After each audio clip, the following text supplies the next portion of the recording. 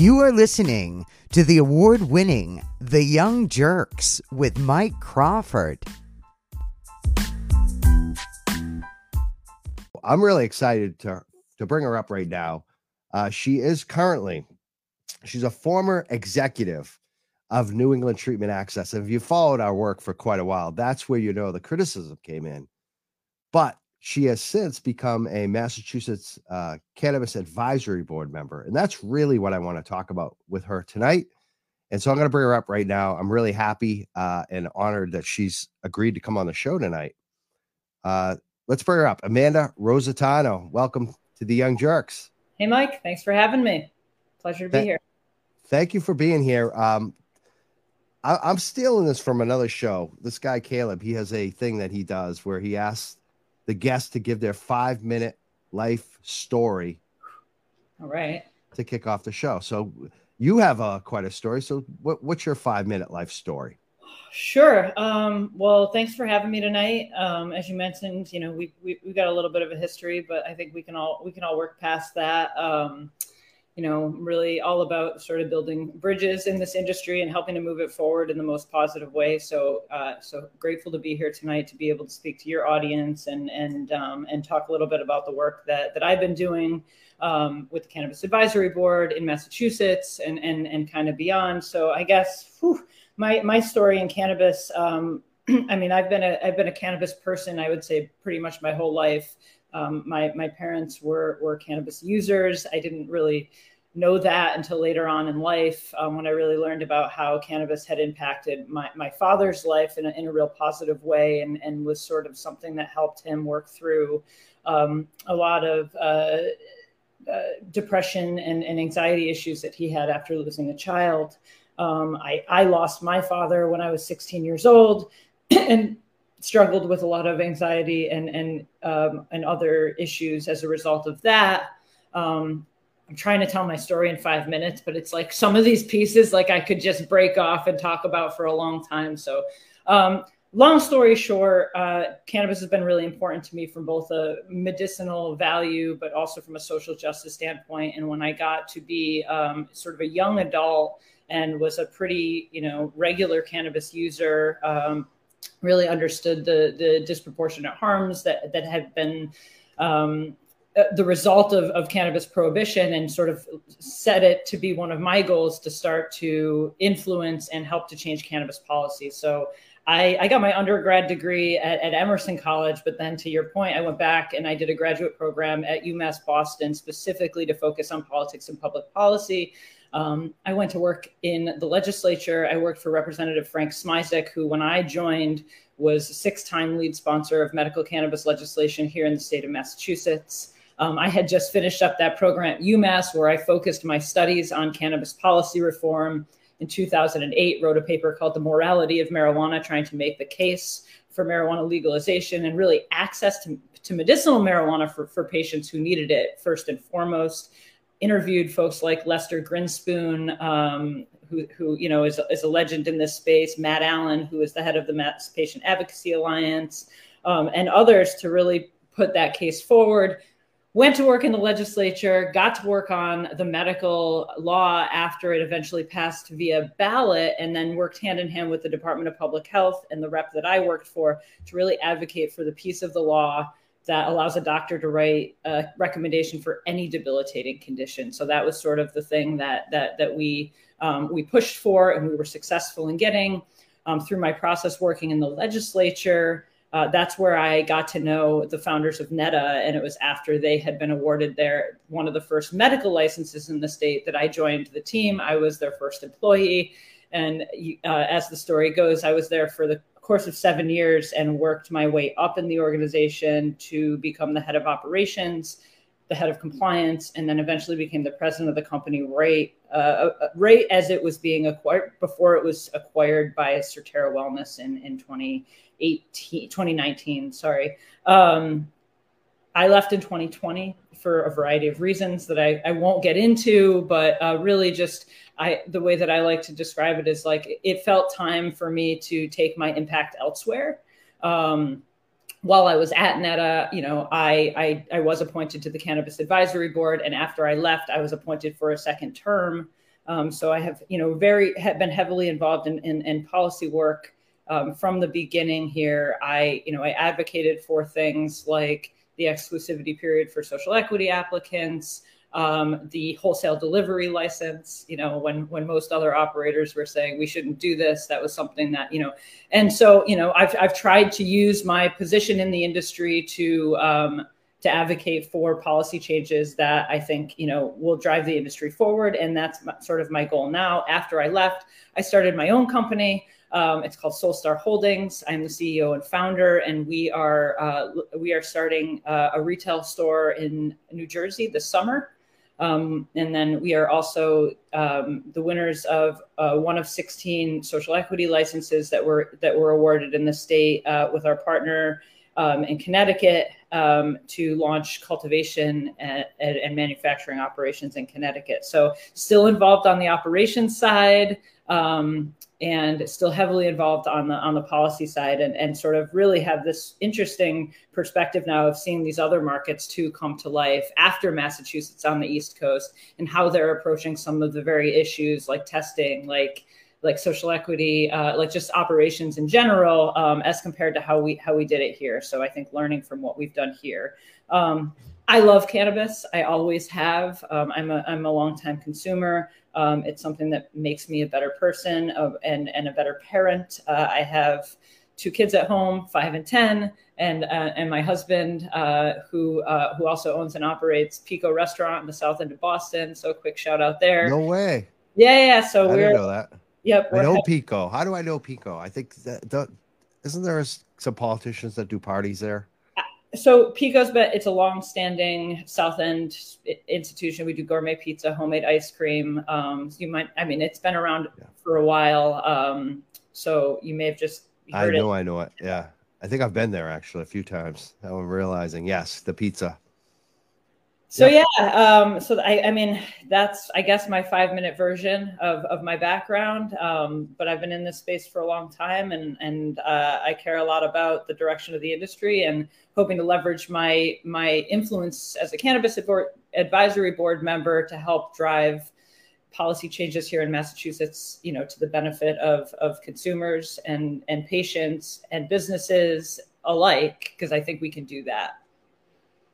Now, you mentioned a name from the past, Matt Allen, who, I know very well. It's funny because I was at the New England Cannabis Convention with you this weekend, and I just looked around and I saw a lot of young people, which is awesome. But I realized that they don't even recall like 10 years ago, like what was going on back then.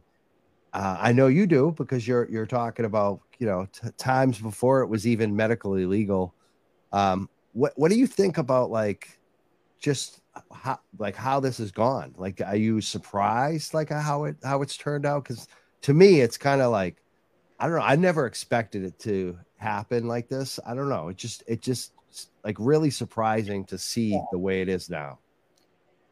I think that we have a long ways to go, but I'm grateful every day that I live in a place that cannabis is legal for adults who are 21, right? We've come a long way.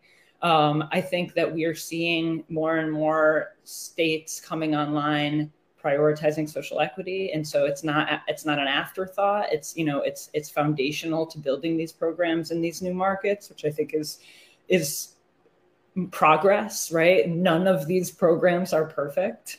None of them have figured out the secret sauce to making an equitable industry, but everybody keeps putting their best foot forward. Well, a foot forward. It's who knows if it's the best or not.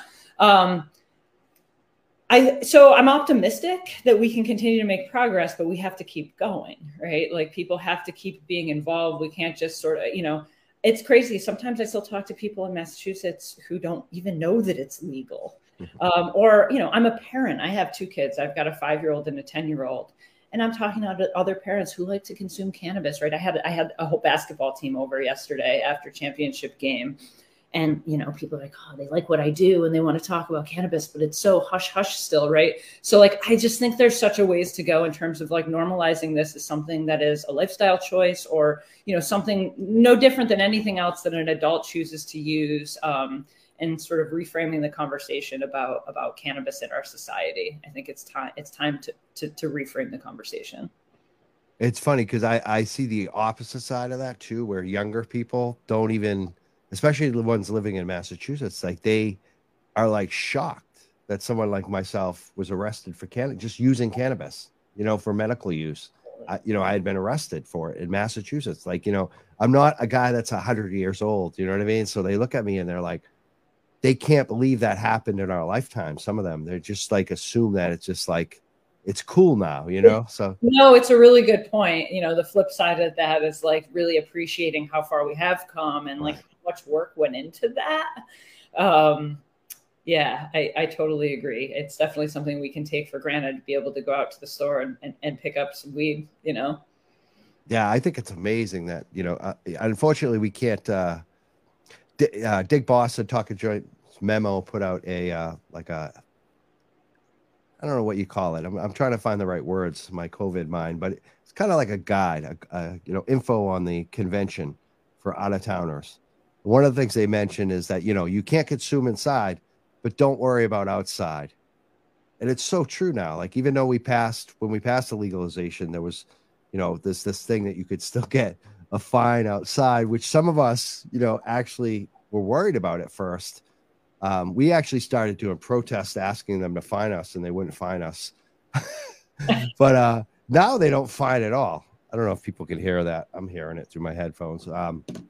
But nobody like gets fined anymore. Like, there's no cops will drive by you smoking a joint, and it's really not an issue in Massachusetts anymore, which is it's like night and day compared to the past. It's, I feel like it's not an issue anymore. As long as I'm not in the car, if I'm sitting outside, I'm not going to get harassed by police.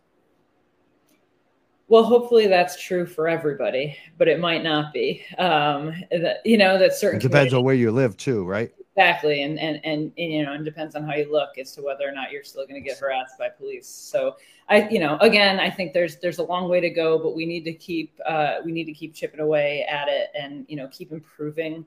I think the policy side of things, but also the discussion and the openness about talking about cannabis. And what it means to be a cannabis consumer doesn't mean you're, a sloppy stoner. And, like some of the most productive people I know are people who consume cannabis every day or multiple times a day, and it actually makes them more functional. I'm one of those people. So yeah, me too. I always said that I think I work so hard so I could afford my cannabis. I don't know. That's just a mindset, I think a lot of people have that kind of mindset. Let's get to the kind of Cannabis Advisory Board. Tell us about the Massachusetts Cannabis Advisory Board that you serve on and what its role is and what you guys are working on right now. Sure. So the advisory board is a 25 member appointed board. It's appointed by the state treasurer, the state attorney general, and the governor, I believe, are the three appointing offices. It's a volunteer board, so nobody's getting paid to be on the Cannabis Advisory Board, and it's comprised of experts from a variety of different stakeholder groups, folks from the industry, folks from law enforcement, folks with all different backgrounds that can bring something to the table as it relates to thinking through and making recommendations on cannabis policy for the Cannabis Control Commission. So it's our job to advise and make recommendations to the Cannabis Control Commission on regulatory issues and policy issues. Typically, the way that the advisory board works is it's broken up into subcommittees with certain topic areas. So there is and I don't have these memorized, but I'll try my best. There's a market participation subcommittee that focuses on participation in the cannabis industry. And there's a research subcommittee. There's a public health subcommittee. And I cannot remember. I think there's a couple of others, but I sit on the cannabis research subcommittee, which is chaired by Dr. Marion McNabb. I also sit on the market participation subcommittee, which Kim Napoli, who was supposed to be here with us tonight. Yeah, I'm glad you mentioned that. Thank you. Had some issues. Kim, but you know, we advertised that Kim Napoli would be here tonight. Unfortunately, she's having some technical issues with the internet. So I definitely missed Kim Napoli being here tonight. I know probably some listeners do too. So I'm glad. Thank you for bringing that out, Amanda. Yeah, no problem. So, I can, so the advisory board is only as active as its members, make it, right? And so it's one of those things where, it depends on and who's chairing the committee and how much time and effort they're going to put into it, what's going to come out of the other side of that subcommittee. So I've been fortunate to have, to have active committees this go around, where we've been really focusing on this regulatory period that's going to be coming up. The CCC right now is entering or has entered its regulatory review period, and our subcommittees are taking a look at some of the most important issues that we think should be taken up by the Cannabis Control Commission. The research subcommittee, for example. We've made recommendations that related to access for veterans, improving access for veterans here in Massachusetts. And most recently, we released our draft recommendations that speak to lab testing here in Massachusetts and labeling of cannabis and cannabis products, and some of the improvements we think can be made there, but also acknowledging in those recommendations that it's a complicated topic and that there needs to be some more study on some of these. So that's sort of built into the recommendations in and of itself. So, the advisory board, I think, is a really important voice. And I think that this commission in particular is really paying attention to the advisory board, has really engaged the advisory board.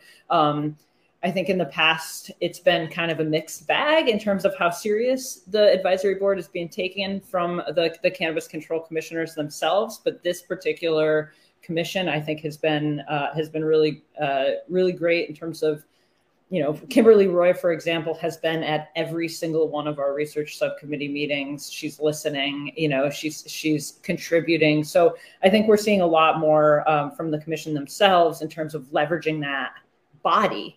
And maybe I'm a little bit soft, but I cut the commission some slack because for the first couple of years they're getting an industry up and running, right? And yes, they're supposed to leverage this body to help to do that, but it's a lot to take on, to organize these meetings and to get the feedback from all. So I think it's been definitely been more and more active. That's my experience. Although in the earlier days, I think the advisory board did make some really important recommendations that led to things like the exclusivity period and the wholesale licenses. But my experience is that it's being taken more seriously than ever. And we're really excited about putting these recommendations out and the opportunity for us to fix some of these issues that have a really significant impact on operators and also on consumers. You mentioned expanding access for veterans. Yeah. Like, what are some of the things you're kind of considering or proposing that would help veterans? Yeah. So, gosh, I'd have to go back to my recommendations to remember exactly where we landed. And we had some really, and I apologize because I've been so focused on lab recommendations the last couple of weeks. But, I think that one of the things that we were recommending is allowing any. I'm trying to think of the wording. Right now, VA doctors can't recommend cannabis. So it's maybe the Stephen Mandilli bill, because I know we've covered that. Yeah. So he was Stephen Mandilli he came and spoke before our subcommittee, and he was really, I think, extremely helpful in helping us to shape what these recommendations should look like, but really is trying to break down some of these barriers of needing this doctor's recommendation to be able to certify for medical cannabis. So if you have some sort of qualifying condition, based on your VA diagnosis, that you Sure, can automatically be enrolled without having that, that write-off from the doctor. That was part of it.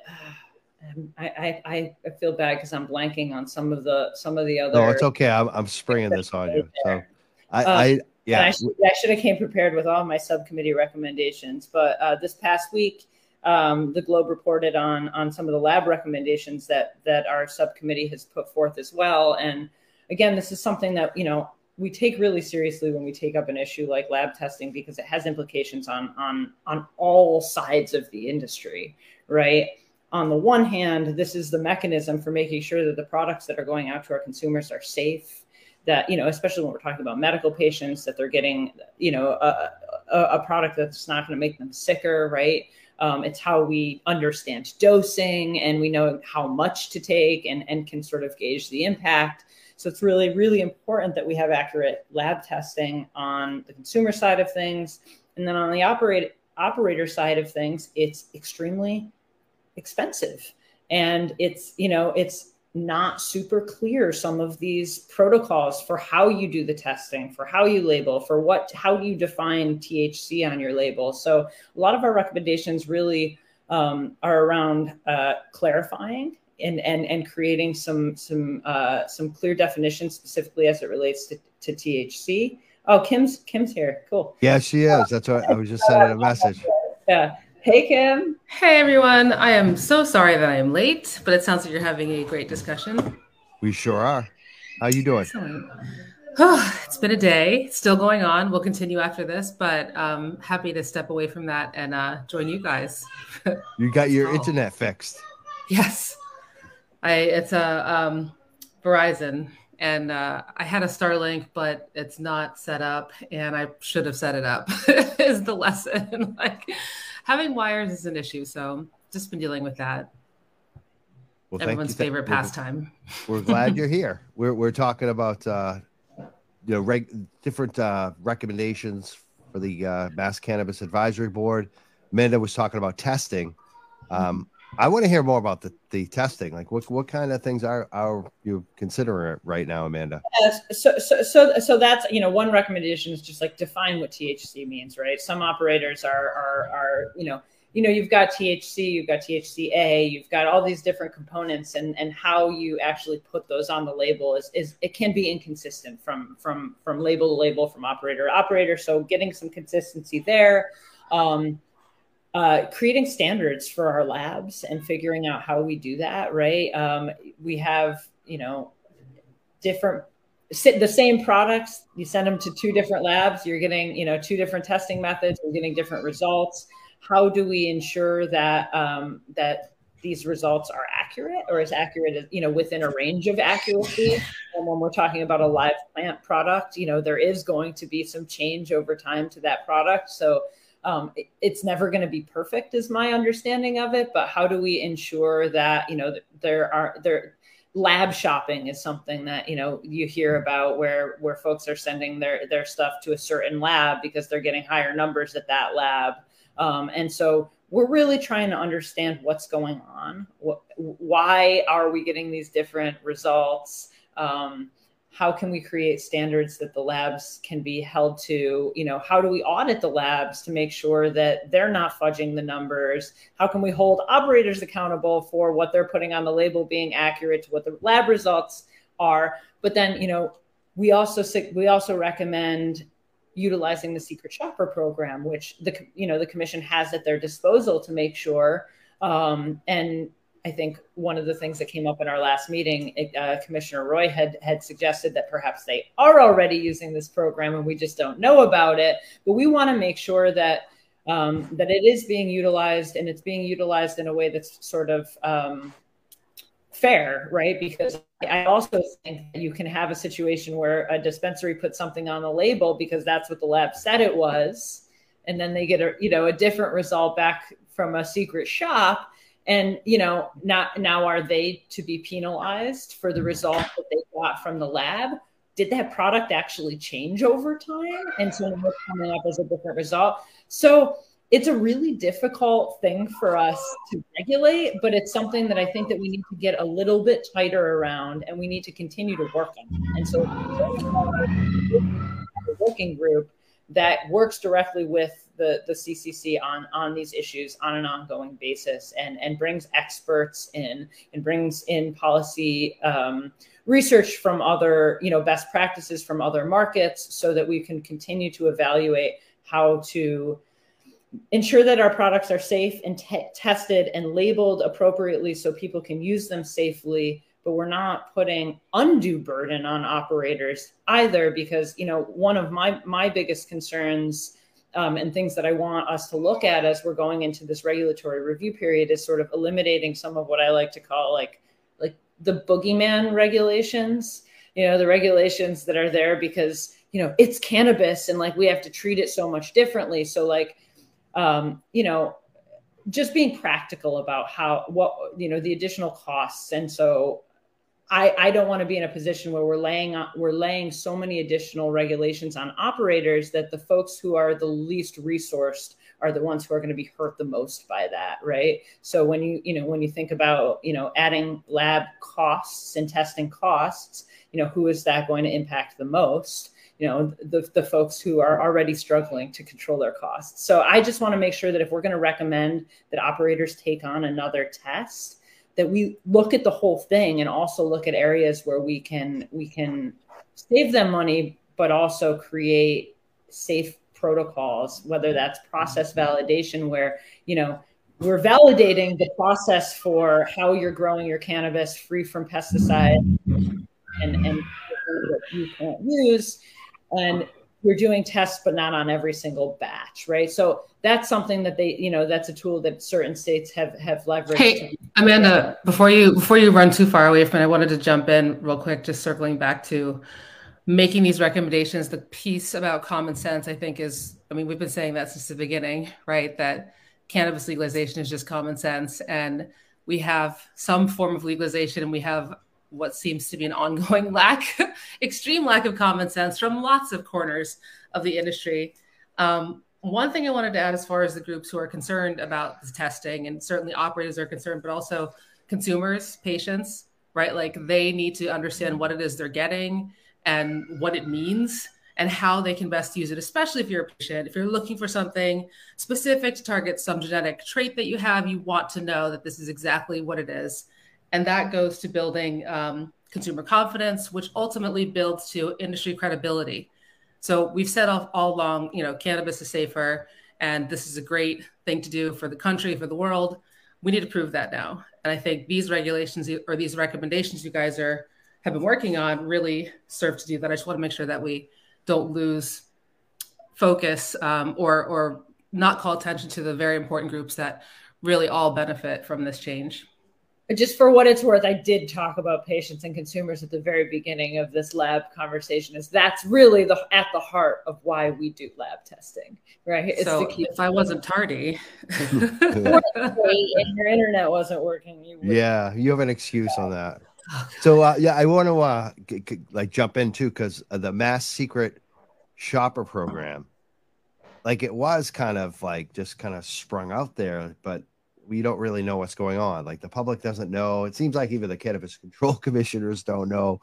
What are your comments on this mass secret shopper program? Do you have any additional comments on that? Kind of the fact that we don't know all the details of what's actually happening.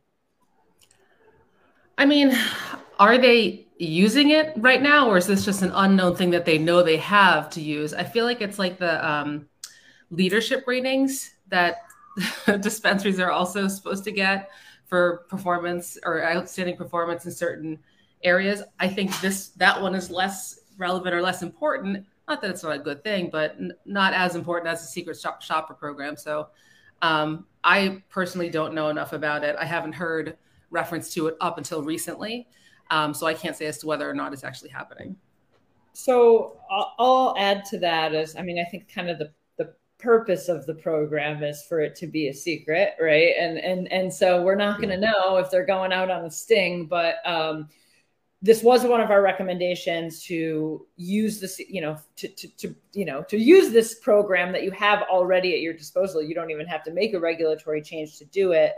As I mentioned earlier on, Commissioner Roy has been in attendance at every single one of our research subcommittee meetings, and to this, on this topic, she sort of made a point at the last meeting to say, I can't say whether or not that it's in progress, but it's there for a reason. Let's just leave it at that, right?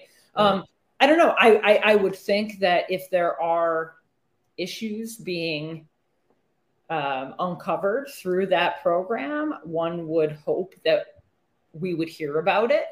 And so, I think there's a number of different scenarios. It could be that it's not in use yet. It could be that it's in use, but it hasn't really turned up anything that's concerning. It could be that it has, and they're trying to deal with it.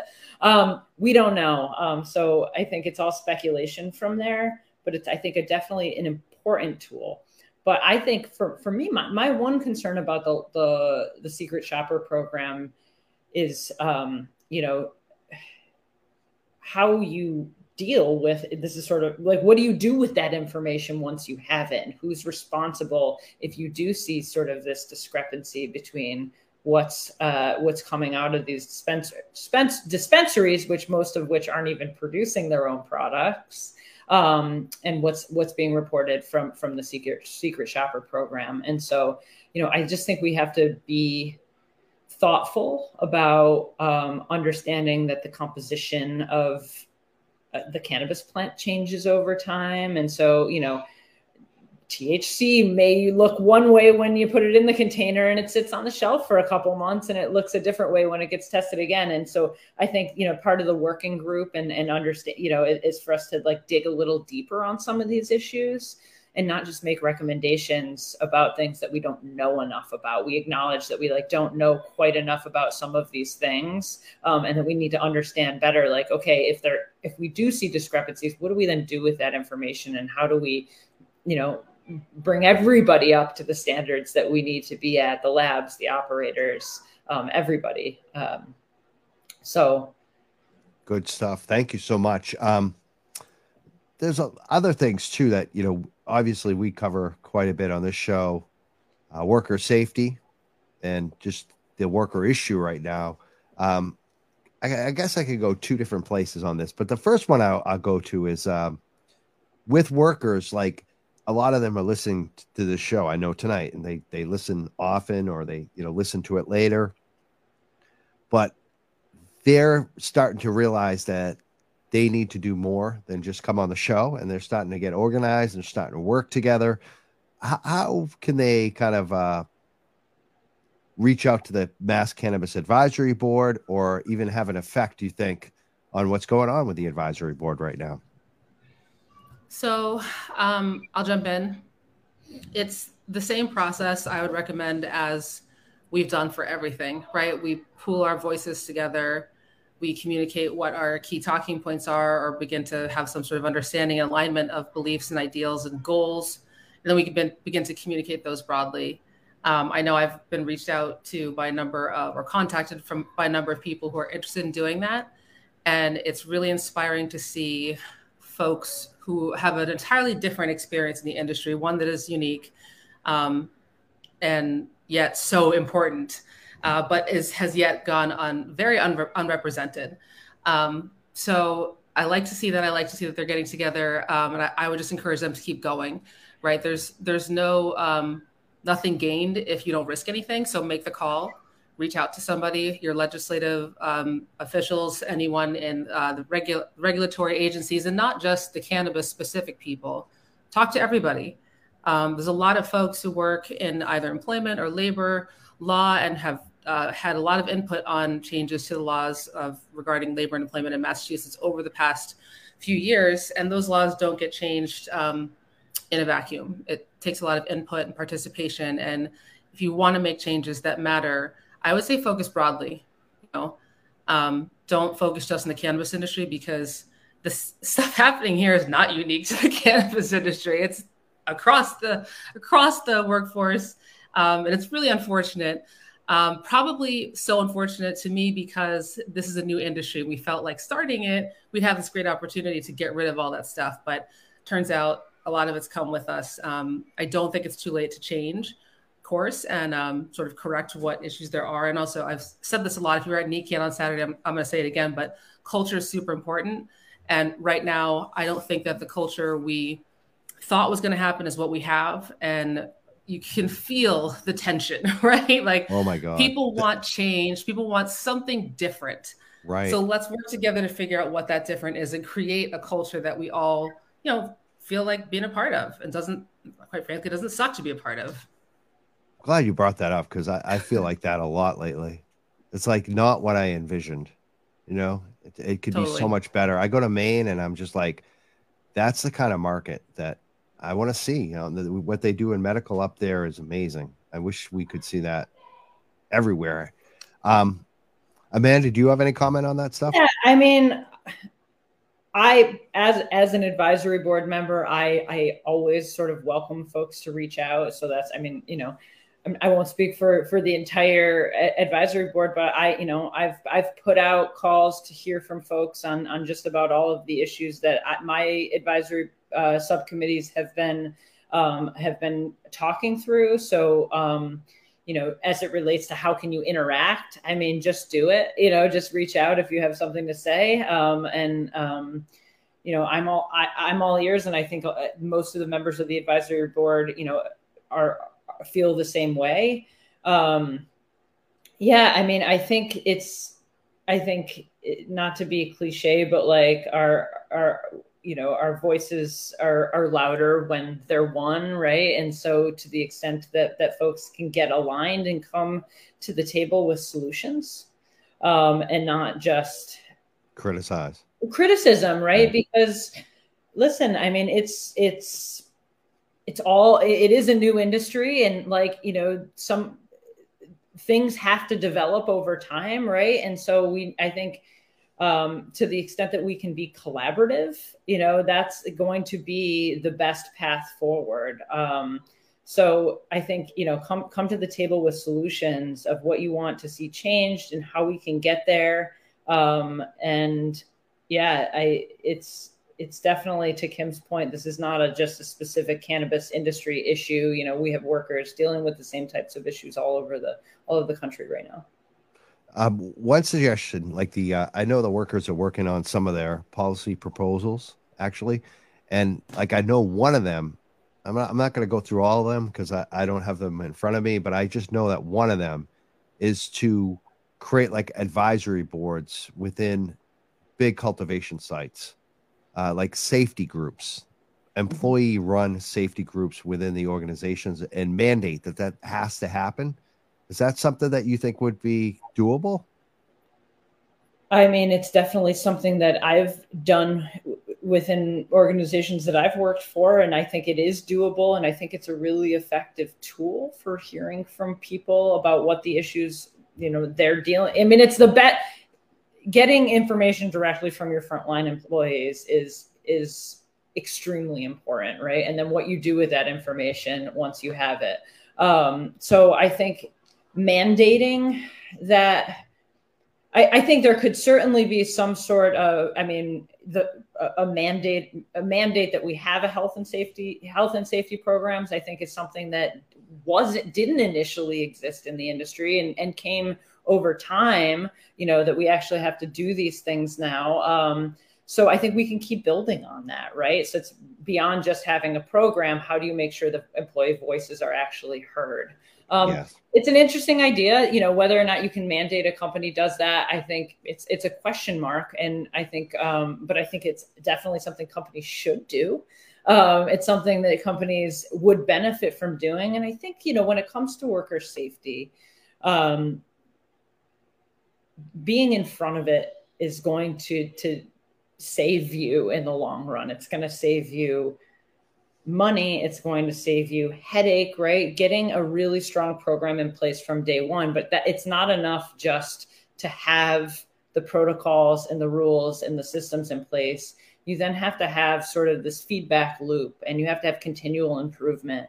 all of those things are just like, it's a lot of work and it's hard to do for any organization, right? And so to the extent that workers can be collaborative and come forth with ideas that are constructive within your organizations and more broadly within the regulatory framework and to your policymakers, I mean, I think that's a really important first step.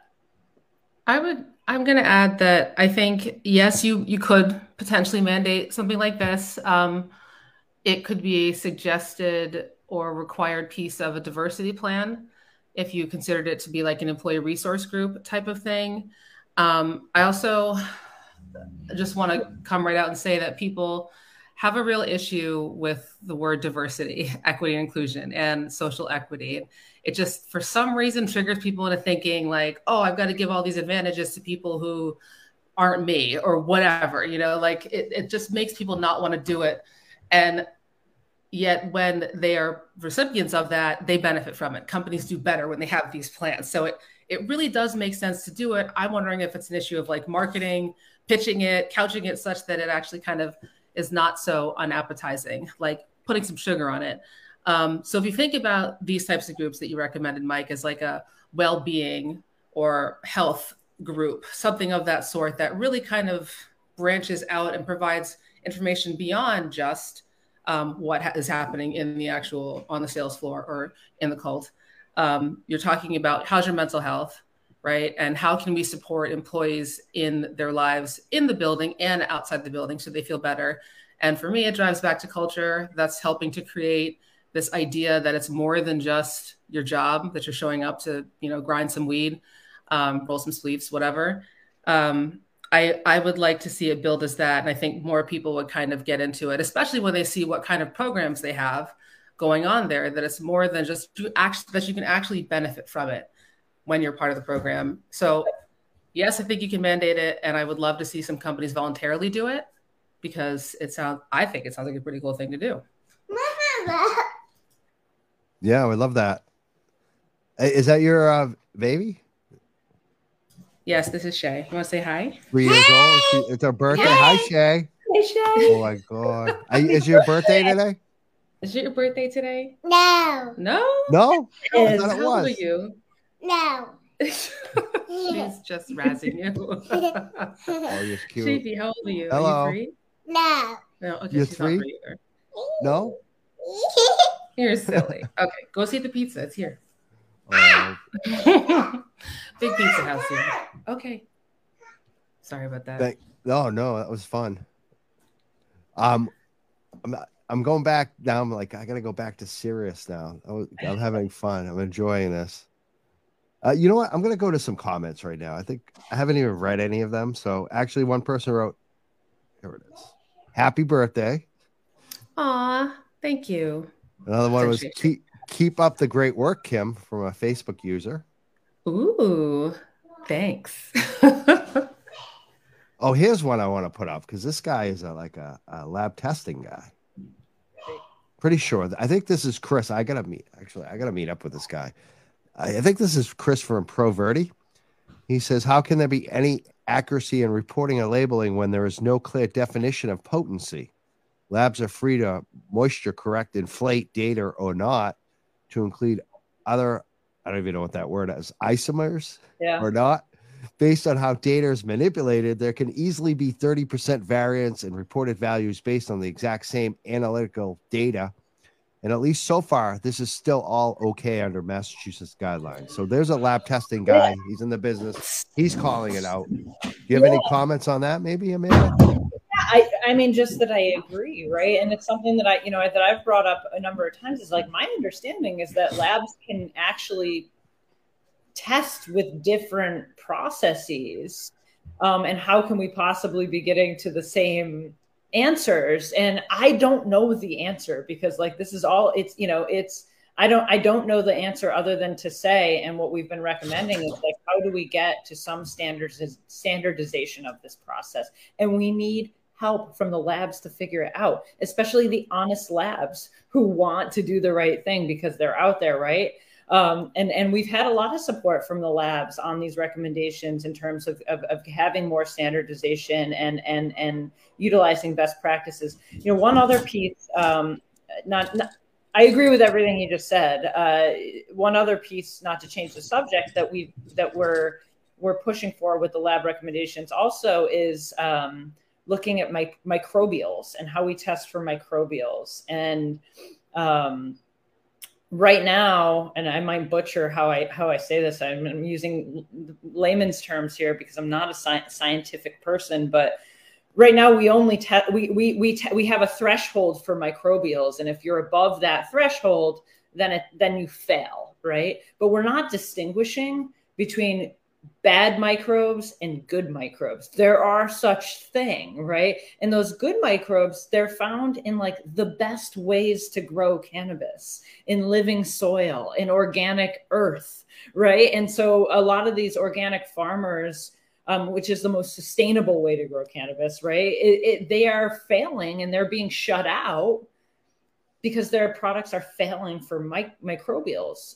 And so what we've recommended is to adjust those limits to only test for those things that are actually going to be harmful for the consumer, as opposed to just having this sort of across the board limit for microbials. So that's another one that I think is really important for consumers and for operators, right? It's a win-win. You want more soil grown, sun grown, living soil cannabis out there in the market, in my opinion, right? And you want people to be able to utilize greenhouses and other ways that don't, require so much energy. So, and it's organic, it's like, we want that, and let's not discourage people from being able to do that. So that's just another one that I wanted to call out, that I think it shouldn't be contentious. Another similar comment came in from YouTube. He said some labs report using 0% moisture correction to inflate the THC value. Why is this now accepted in the Massachusetts market? It's pretty much the same comment as Chris. So I think we just addressed that. That was good. I don't know. And just to be clear, the advisory board doesn't make the rules. I can't, and especially as it relates to the testing protocol. And remember, the testing protocol it was carried over from the DPH, right, and from the medical program. So, we've had some adjustments to the testing protocol, but it is a carryover and something that like we really need to spend some time, I think, digging into. And we also get some of what you had mentioned earlier, Amanda, stigma. We got some of that coming in on a comment. I'm going to post that one. This is from Twitch, of course. We always get the worst comments from Twitch, but I like these comments.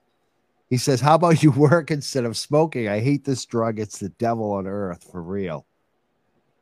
They're still out there. I mean, I bet I work twice as many hours every week as that guy does. Right? It's nice of you. Twitch. Don't you love Twitch? I love Twitch. Comments I'm like, okay, well, that's someone I don't need to talk to. You know what, though? I love it because we never like we're starting to get comments from Twitch, and I love when they come in because they're either like awesome, really good comments, or they're like this, which is it's awesome in a different way. Exactly. I'll take that back, and I'll say it reminds me that there's still work to do, right? There's still people out there who have a certain perception, who may react to a certain way. And it keeps me on my game. Like, I've heard some comments about, the evils of cannabis of late, that like it's worse than gambling, like, or it's the same as gambling. It's just, it's again, keeps me on my toes, keeps me young. Once I get over the initial shock of the fact that we can have this much legalization, decrim, medical, etc., and people are still like, I can't believe it. And clearly there are productive people consuming cannabis in this world, some of the most. Yeah, and there's a lot of productive people consuming alcohol and all kinds of other drugs, and functioning at significantly less functional levels that we readily accept. Not to marry the two and not be able to tear them apart, but I really don't think that weed is that bad. No, not at all. Look at Paul McCartney. Look at a guy like Paul McCartney. You telling me he's not a hard worker? Guy's still out playing shows. I don't know. I just think they're out to lunch when they say stuff like this. We got a follow-up question from ProVerde Labs on the testing discussion they're asking, there is not a clear understanding of exactly what microbes are dangerous. How many are you going to require testing for? There is more than just E. coli and salmonella and aspergillus that are potentially harmful. I'd be curious what Proverde's recommendation is around this and how we resolve. I'm all ears. I don't claim to know what the answer is. I know that there are other ways to approach it that other markets are utilizing. But I think that we should not be shutting people out, and we have to find a way to distinguish between what's harmful and not. There have been people who are smarter than me on this topic who have wrote extensively and petitioned to the CCC to make recommendations on exactly which microbes to test for. And I would recommend that we take a hard look at this petition that was made to the CCC. And I think the labs need to be involved in the conversation. I don't think anyone's trying to shut out the labs. I think they have, more insight onto some of this than others. But I also don't think that it's, what's the word I'm looking for? Fair is not the word that I'm looking for, but I think there's a lot of disparities between how things are handled across the many different labs that we have here in the state, and that folks are looking for some consistency. Hey, Noah.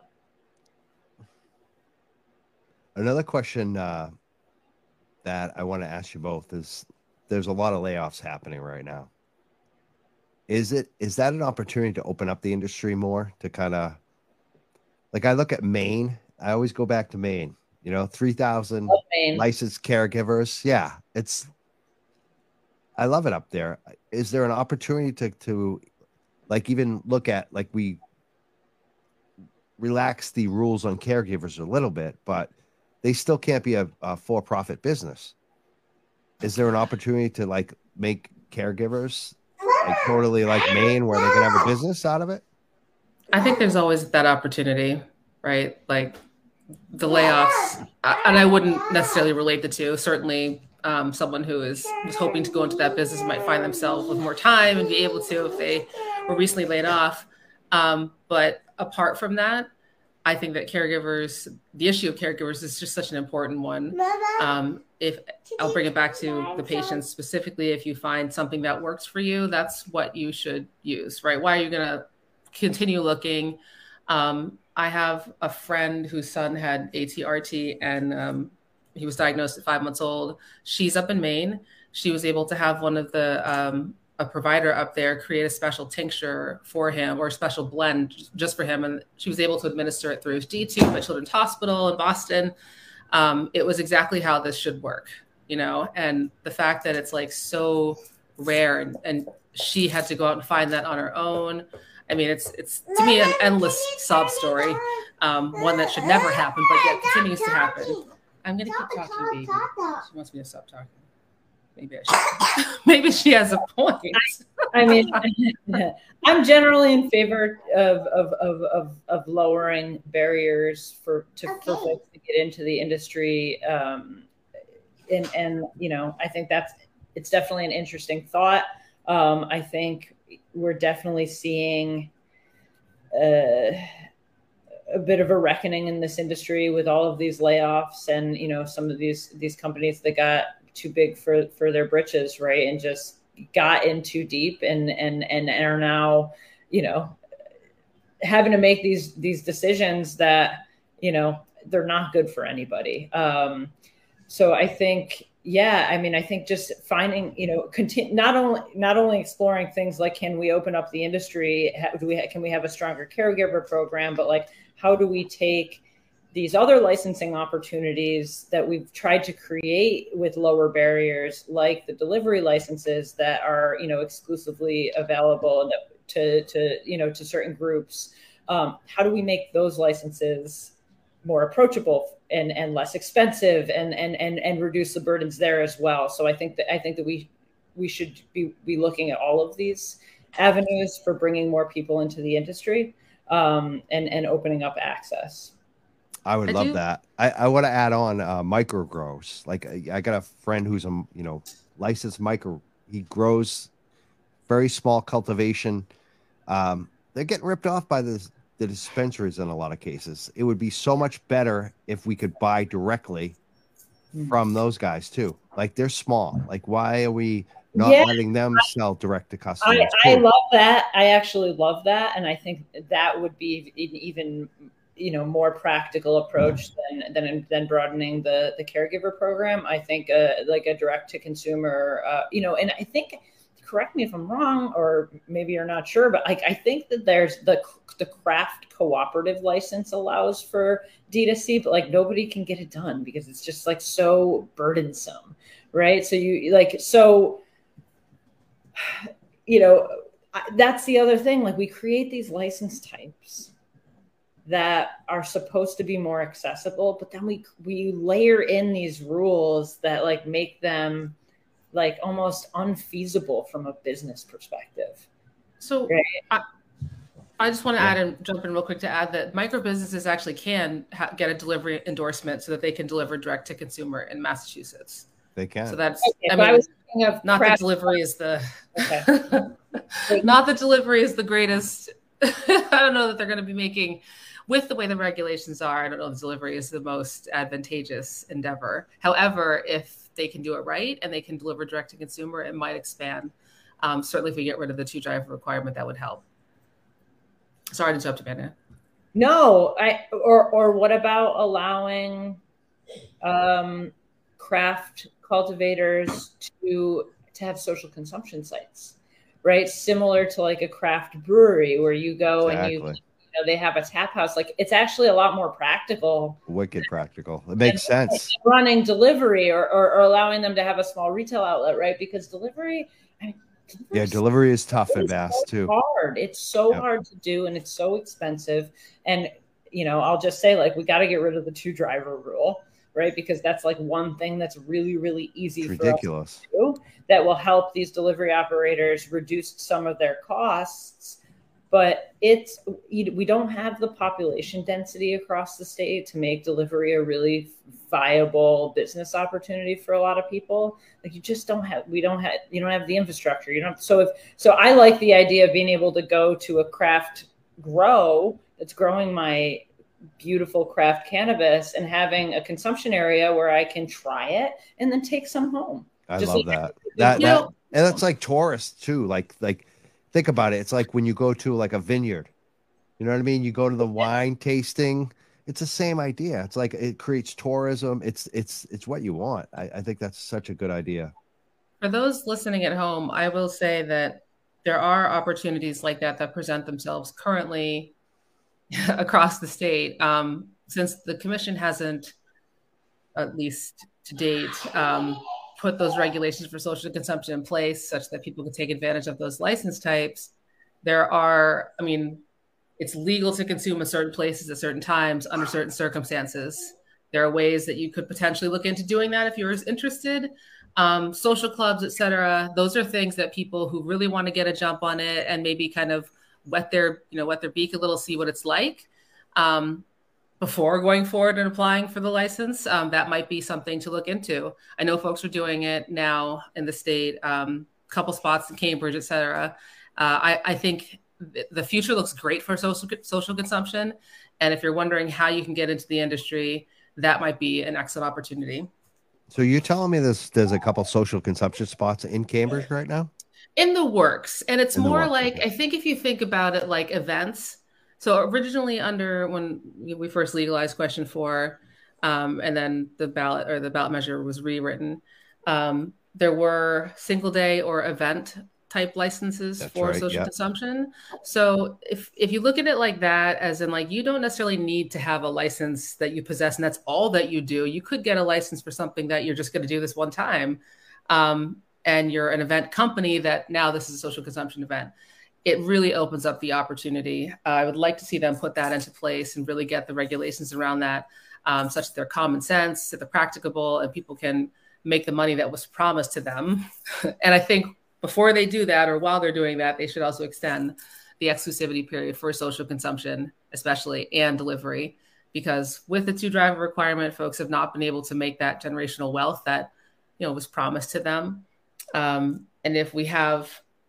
if they do actually move to remove the requirement, which it sounds like they might be doing, it'll be a really short time that folks get to kind of start to hit the sweet spot before it's taken away and opened up to everyone. So an extension of the exclusivity period for social consumption and delivery licenses, I think, would be beneficial in terms of really making sure that we hit that social equity high watermark that we'd set for ourselves. Excellent. We had a follow-up comment from Chris Sedula, again from ProVerde. He said, I could provide peer-reviewed literature and have in the past on what microbes are common to cannabis that are potentially harmful to humans. If he wants to send that to you, how can he send that information to you, Amanda or Kim? Yeah, Dr. McNabb posted, I believe, our draft recommendations. Feel free to reach out to me directly. I can leave an email address if you want, but we may have already. Well, we do have.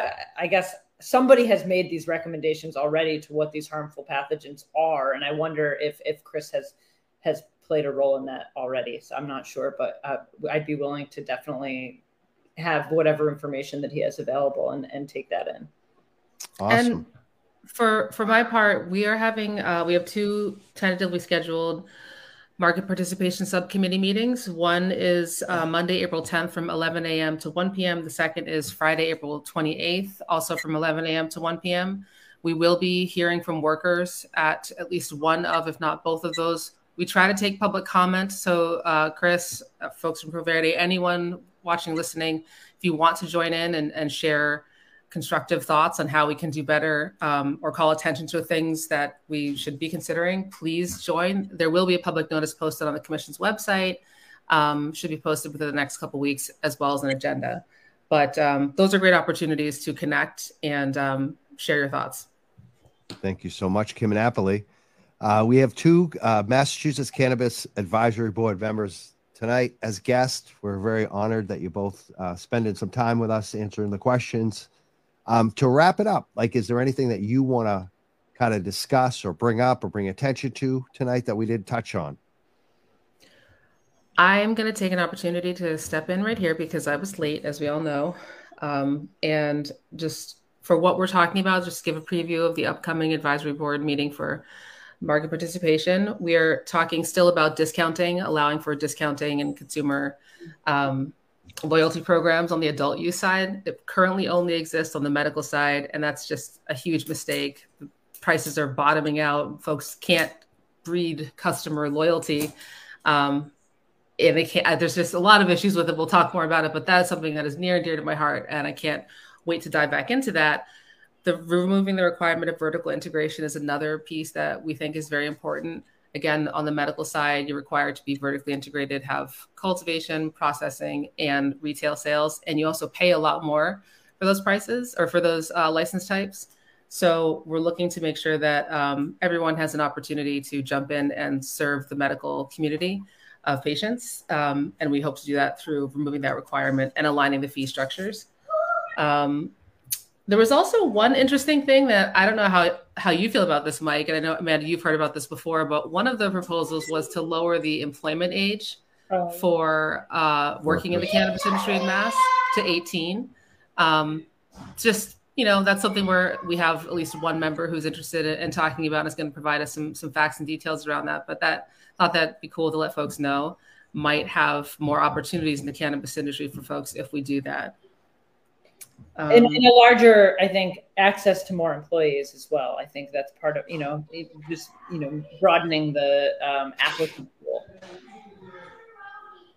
I would say just as we're going into, and I touched on this a little bit, but as we're going into this regulatory review period with the Cannabis Control Commission, as the advisory board is making recommendations through the various subcommittees, I just want to my objective here is to continue to push us towards a more, practical and less sort of, I want us to be thinking about this industry less from a place of fear and more from a place of progress, right?